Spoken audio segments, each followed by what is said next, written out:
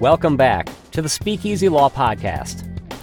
Welcome back to Speakeasy Law, where we bring in some of our favorite locals and have normal conversations with them about various topics. I'm Casey Byers, and I'm here to help moderate this podcast along with the host of the show, Carmen Dellutri.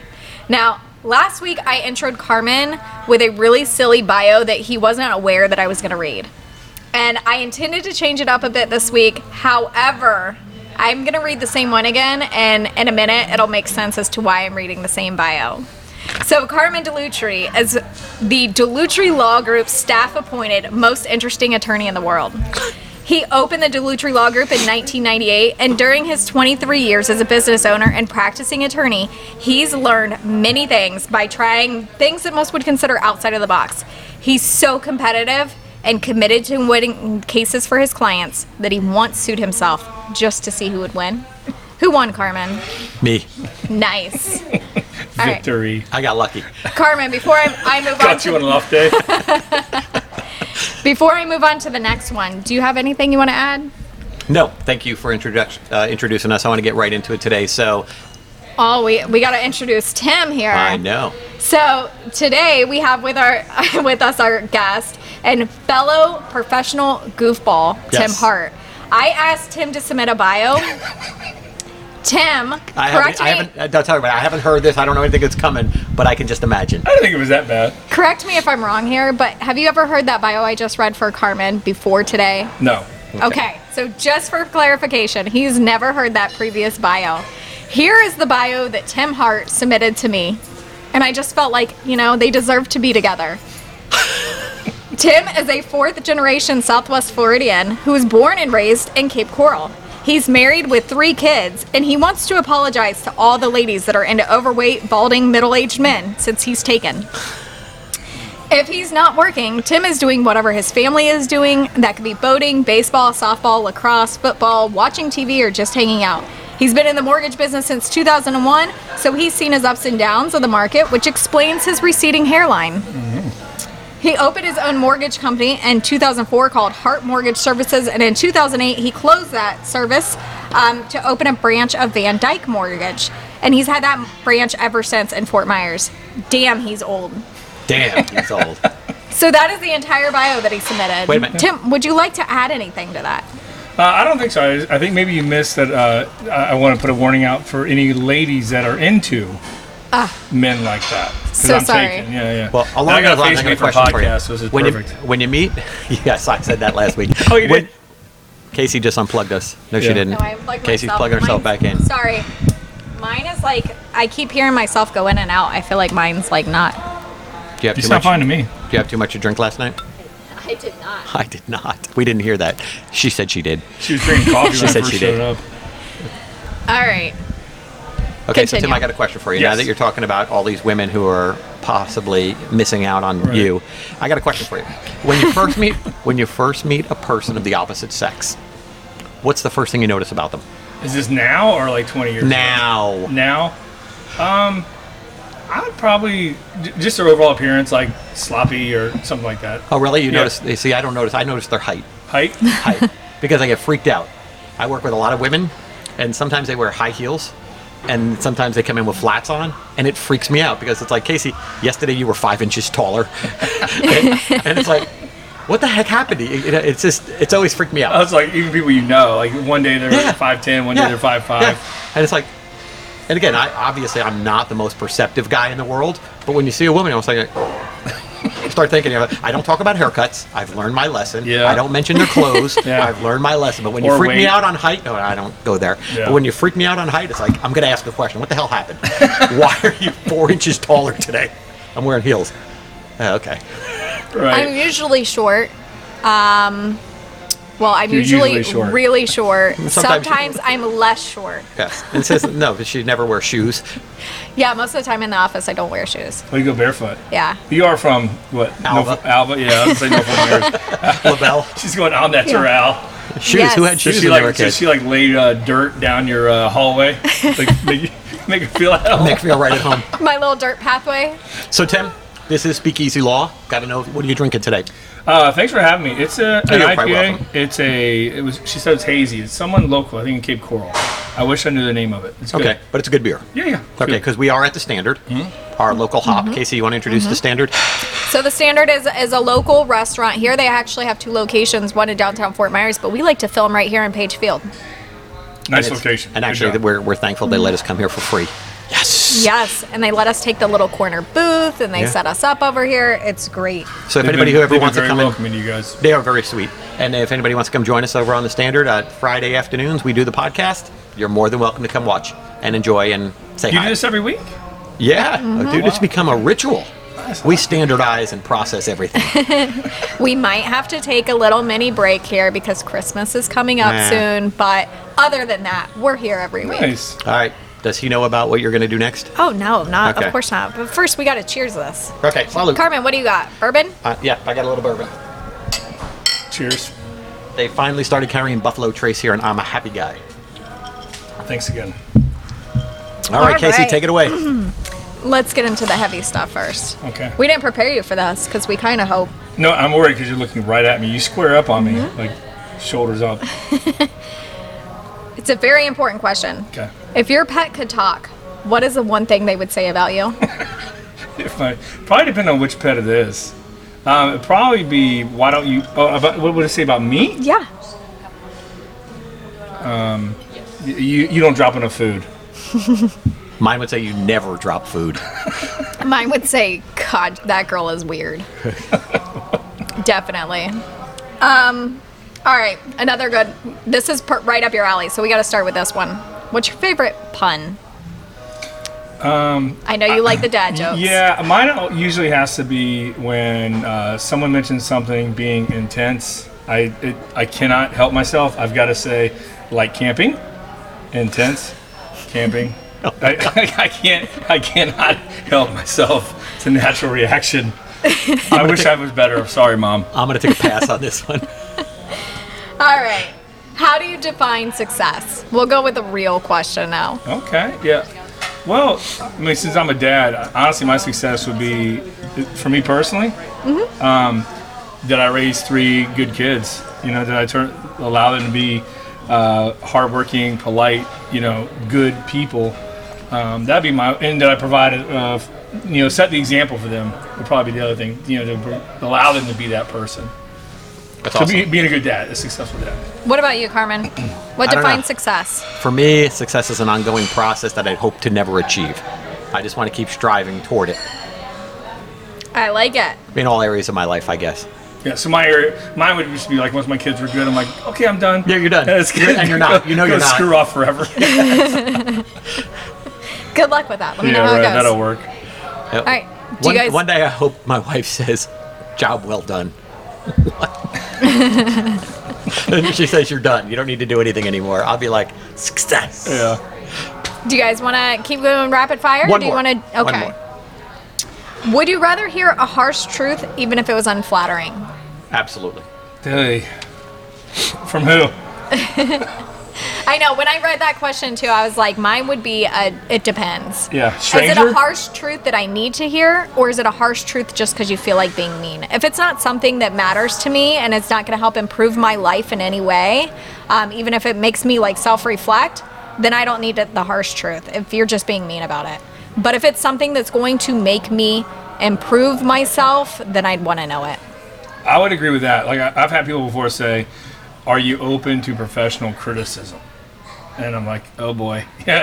Yeah, let's go. Like, bring it. Is there a difference between professional criticism and constructive criticism, or just criticism? Well, it could be either one. Okay. You could say either one. Okay. They just set it up so, like, you kind of know it's coming, and they're coming from a place of not being mean. Yes, You yes. know, like, trying to, Hopefully. like, hey, man, you got to stop doing this. And Yeah. So, I don't know. It would depend. I'm with you. I'm all about bettering myself, but I feel like, living in a world of mean girls, there's a lot of times things are said that there's no point in it being said, that you didn't provide any sort of constructive criticism. You're just being All right. harsh to be harsh. Well, I like to, and again, along those lines, I would take any kind of criticism because I don't care. Sometimes I disregard it. Sometimes I think it's good. Sometimes I think it's bad. I don't care. I just want to hear it. But my one thing is that we do ask our clients a lot is, number one, is there anything that you really loved about our service? Is there anything that you didn't like? And is there anything we need to stop doing right now? Right. And that's a question I ask. And I got to admit, I get some great feedback from our clients when I ask those questions. And it's coming from a place of, I'm asking you to help us get better. And I think they understand that, and that's why they're willing to give it to me. And I have had a few people say, you serious? I was like, yeah, I'm a business owner. I'm serious. I want to know what you think. And they're like, wow, okay, yeah, well, there was this one thing that, you send me too many freaking emails. Okay. Well, sorry about that. Next time they say that, you should say, you got a lot of nerve telling me that. I just might. If it's a good conversation, I just might. That's a great idea, Tim. Thanks. Write That would one be down. so funny. Write that one down. You got a lot of nerve. Yeah. Who the hell do you think you are? Coming into my office telling me that. After we just busted our butt for you.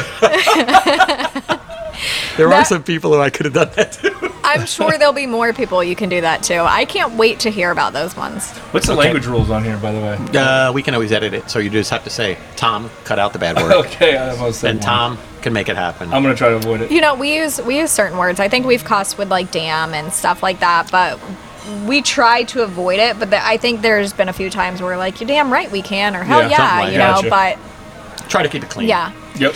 I got a lot of kids watching this or listening to this. So with that being said, Okay. going back to what Carmen was talking about, that is where some of our best policies and procedures have come from, Yeah. is that feedback. We From your ask, clients. yeah, Just what did you asking. like? What did you not like? If they tell us they like it and we get that a few times, we're going to make sure we never stop doing that. Right. If they tell us it was awful and we hear that a few times, we're going to look at the entire process and policy and see if we need to rewrite the entire structure of it, because why is it not working? Some things are just not our fault. Like some people, they don't like the 341s or the meeting of creditors. We can't control that. Right. That's not something that's part of our policy or Right. process. But we can control what happens before the 341s, Right. and they get the information there. Anything within our control, we're always looking to make better. That's all. Yeah. And again, for our purposes, the whole purpose of this podcast is to make our clients' lives better.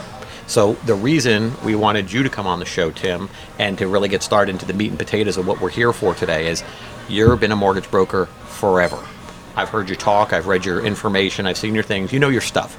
What we want is for you to give us the lowdown, the insight of what it takes to buy a house in normal times and in these market times. Okay.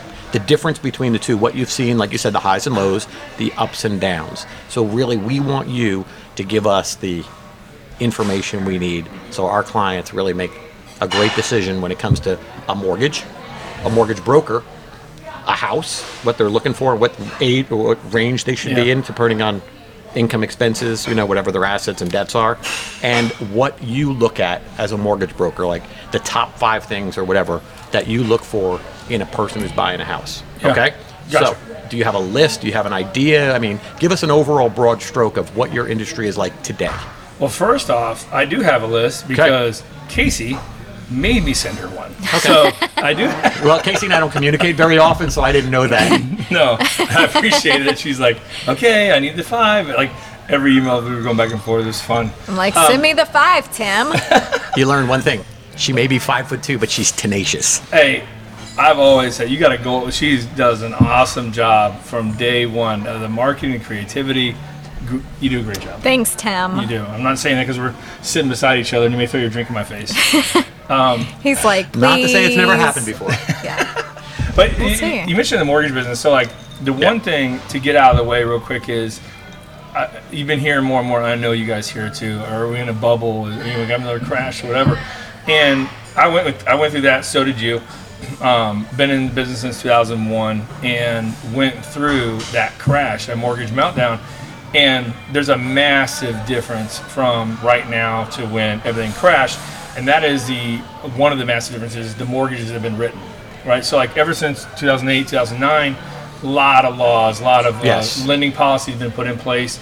You can't, doing an adjustable rate mortgage, the negative amortization loans, the amount of mortgage fraud that was going on, the bus driver building 4 primary residences at once using 4 different banks, like all that stuff has been gone. Yeah. And so all the mortgages we've written since basically 2009 are all, your fixed rate mortgages, decent credit score. Yeah, you have some lower down payments in there, FHA or VAs or whatever. But overall, like the mortgage industry, all the loans that have been written are super strong. Yep. So like if that's that's not going to be the reason everything crashes. Correct. So like that was a huge part of the problem, and when 2008 happened, was the amount of bad mortgages. So you don't have that anymore. I kind of thought, like, just listening to you bring that up about current market, which we're filming this recording this in December. That's one thing we don't have. We don't have the bad mortgages anymore. It's very strict guidelines. Okay. For over a decade now. I think a lot of people would like hearing that, about they're worrying about, is this something that's going to affect my 401k or, my pension, that these mortgages that were invested in way back when that crash happened, it affected everybody. Even if you had owned your home back then, your value of your home dropped, your value of your investments dropped. I mean, it was a worldwide crisis. There's no doubt about it. And then I agree with you. I was sitting there talking to people back then about the type of mortgages they signed, the pick-a-payment loans. Yeah, pick-a-pay. Yep. Pick-a-payments, and people didn't know what they signed. They just signed it because that was something to get them to the better lifestyle that they wanted. Great. And Carl, we had paperwork be damned. Yeah, and we had people coming into our office, and they would literally say, "I want that 1% loan," and that was that pick-a-pay you're talking about, or a negative amortization. So they say, "I want that 1% loan." We say, "Well, it's not really 1%. It's really 1% is a payment option, but in reality, if you do the 1% loan, all the remaining interest goes on top of your balance." "Oh, don't worry, I'll sell it in no time and flip it and this and that." And they would demand that loan. And so, buyers got a little greedy too back then. Oh, no doubt about it. There was a lot of blame to go around to everybody. Yeah. And for our purposes, for my purposes, trying to help people keep their homes, it was difficult. Very, very difficult, especially when the market crashed and people had negative equity of $100,000, $200,000. Right. And you're like, why do you want to keep this? Now's the time to walk away and start fresh at lower prices. Short sales. I'll think of one. Man. No, I'll think of one guy I'll never forget. He came down here from up north, bought his house, put down about $400,000 on it. Literally, it was his dream home. Wound up filing bankruptcy, 13, walked away from it, bought the house down the street, the same house for $300,000 cash out of his IRA, and made money. Because now it's probably worth $1 million. Yeah. Crazy. And I'll never forget him. And I hope him and his wife are doing well. They're wonderful people. But here's a guy who worked successfully his whole life, got caught in all the mix-up, and turned literally lemons into lemonade. And I thought that was brilliant. That's what the bankruptcy code's all about, and that's why I love it. But we're not here to talk about that today. We're here to talk about the mortgage market today, what you're seeing, and what you like about it, and if there's anything you don't like. Well, if you're looking to buy a home today, there are some things you got to work. And I got a list of the 5 that Casey, had me write, they're all good stuff. But one of the things out there in the market, I would say probably there's 2 really going on. One is inventory. Okay. You guys know inventory is so low, and demand is so high. We don't need to get into the reasons of why, unless you want to, of why people are coming to Florida. Sure. There's a lot of things that have been happening. COVID, politically, whatever, but a lot of it has to do also with more and more people can work remote now. Yep. And they can pick up and go wherever they want, not lose their income, and not live in, let's use Manhattan for an example. Sure. Live there. They can live wherever they want. Mountains in North Georgia, the sun in Florida or Texas or wherever they want to go. And their income's not affected. Yep. And so they're moving to Florida. And inventory is lower. So your buyers got to come in. When they're coming in, they're going to be patient. And they got to realize it's going to take a little bit of time to find that house. The other thing we're seeing is appraisals. Yep. When people are buying a home, because it's just an escalating market, is appraisal turn times are taking forever. Yeah. Taking a long, long time. There's an appraiser shortage. Oh my gosh. Yeah. By the way, so do you know about that? No, I didn't know I that. had no idea. Yeah, the appraiser. There's not enough appraisers. I know a home inspector who's working his butt off. Yeah, but so what they did with appraisers, though, that caused a lot of this was back during Dodd-Frank, like 08, 09, when that passed. It used to be an appraiser had 4 apprentices. I may be messing the law up a little bit here, but sure, it was like 4 apprentices per appraiser, and they cut it down to like 1. So they weren't able to train up enough appraisers, and now here you are in this market. Appraisers are taking like 14 days. Really? Yeah, sometimes 3 weeks. But the other thing is the value is coming in. It may not hit that purchase price because purchase price gets push, and the appraiser may come in and not hit that value. Because the buyer demand's so high, they're willing to pay higher prices. Yeah, they're willing to pay it for that house. For that house, but then they got to get a loan. And lending wise, we lend on the lower of the two between the purchase price and the appraised value. Okay. And so the appraisal comes in lower, you got to lend off of that, not the purchase price. So those are two things that kind of buyers have to look out for right now in December. I'm going to interrupt you on that thing. So now we know the lending requirements tightened up after the mortgage meltdown, everything.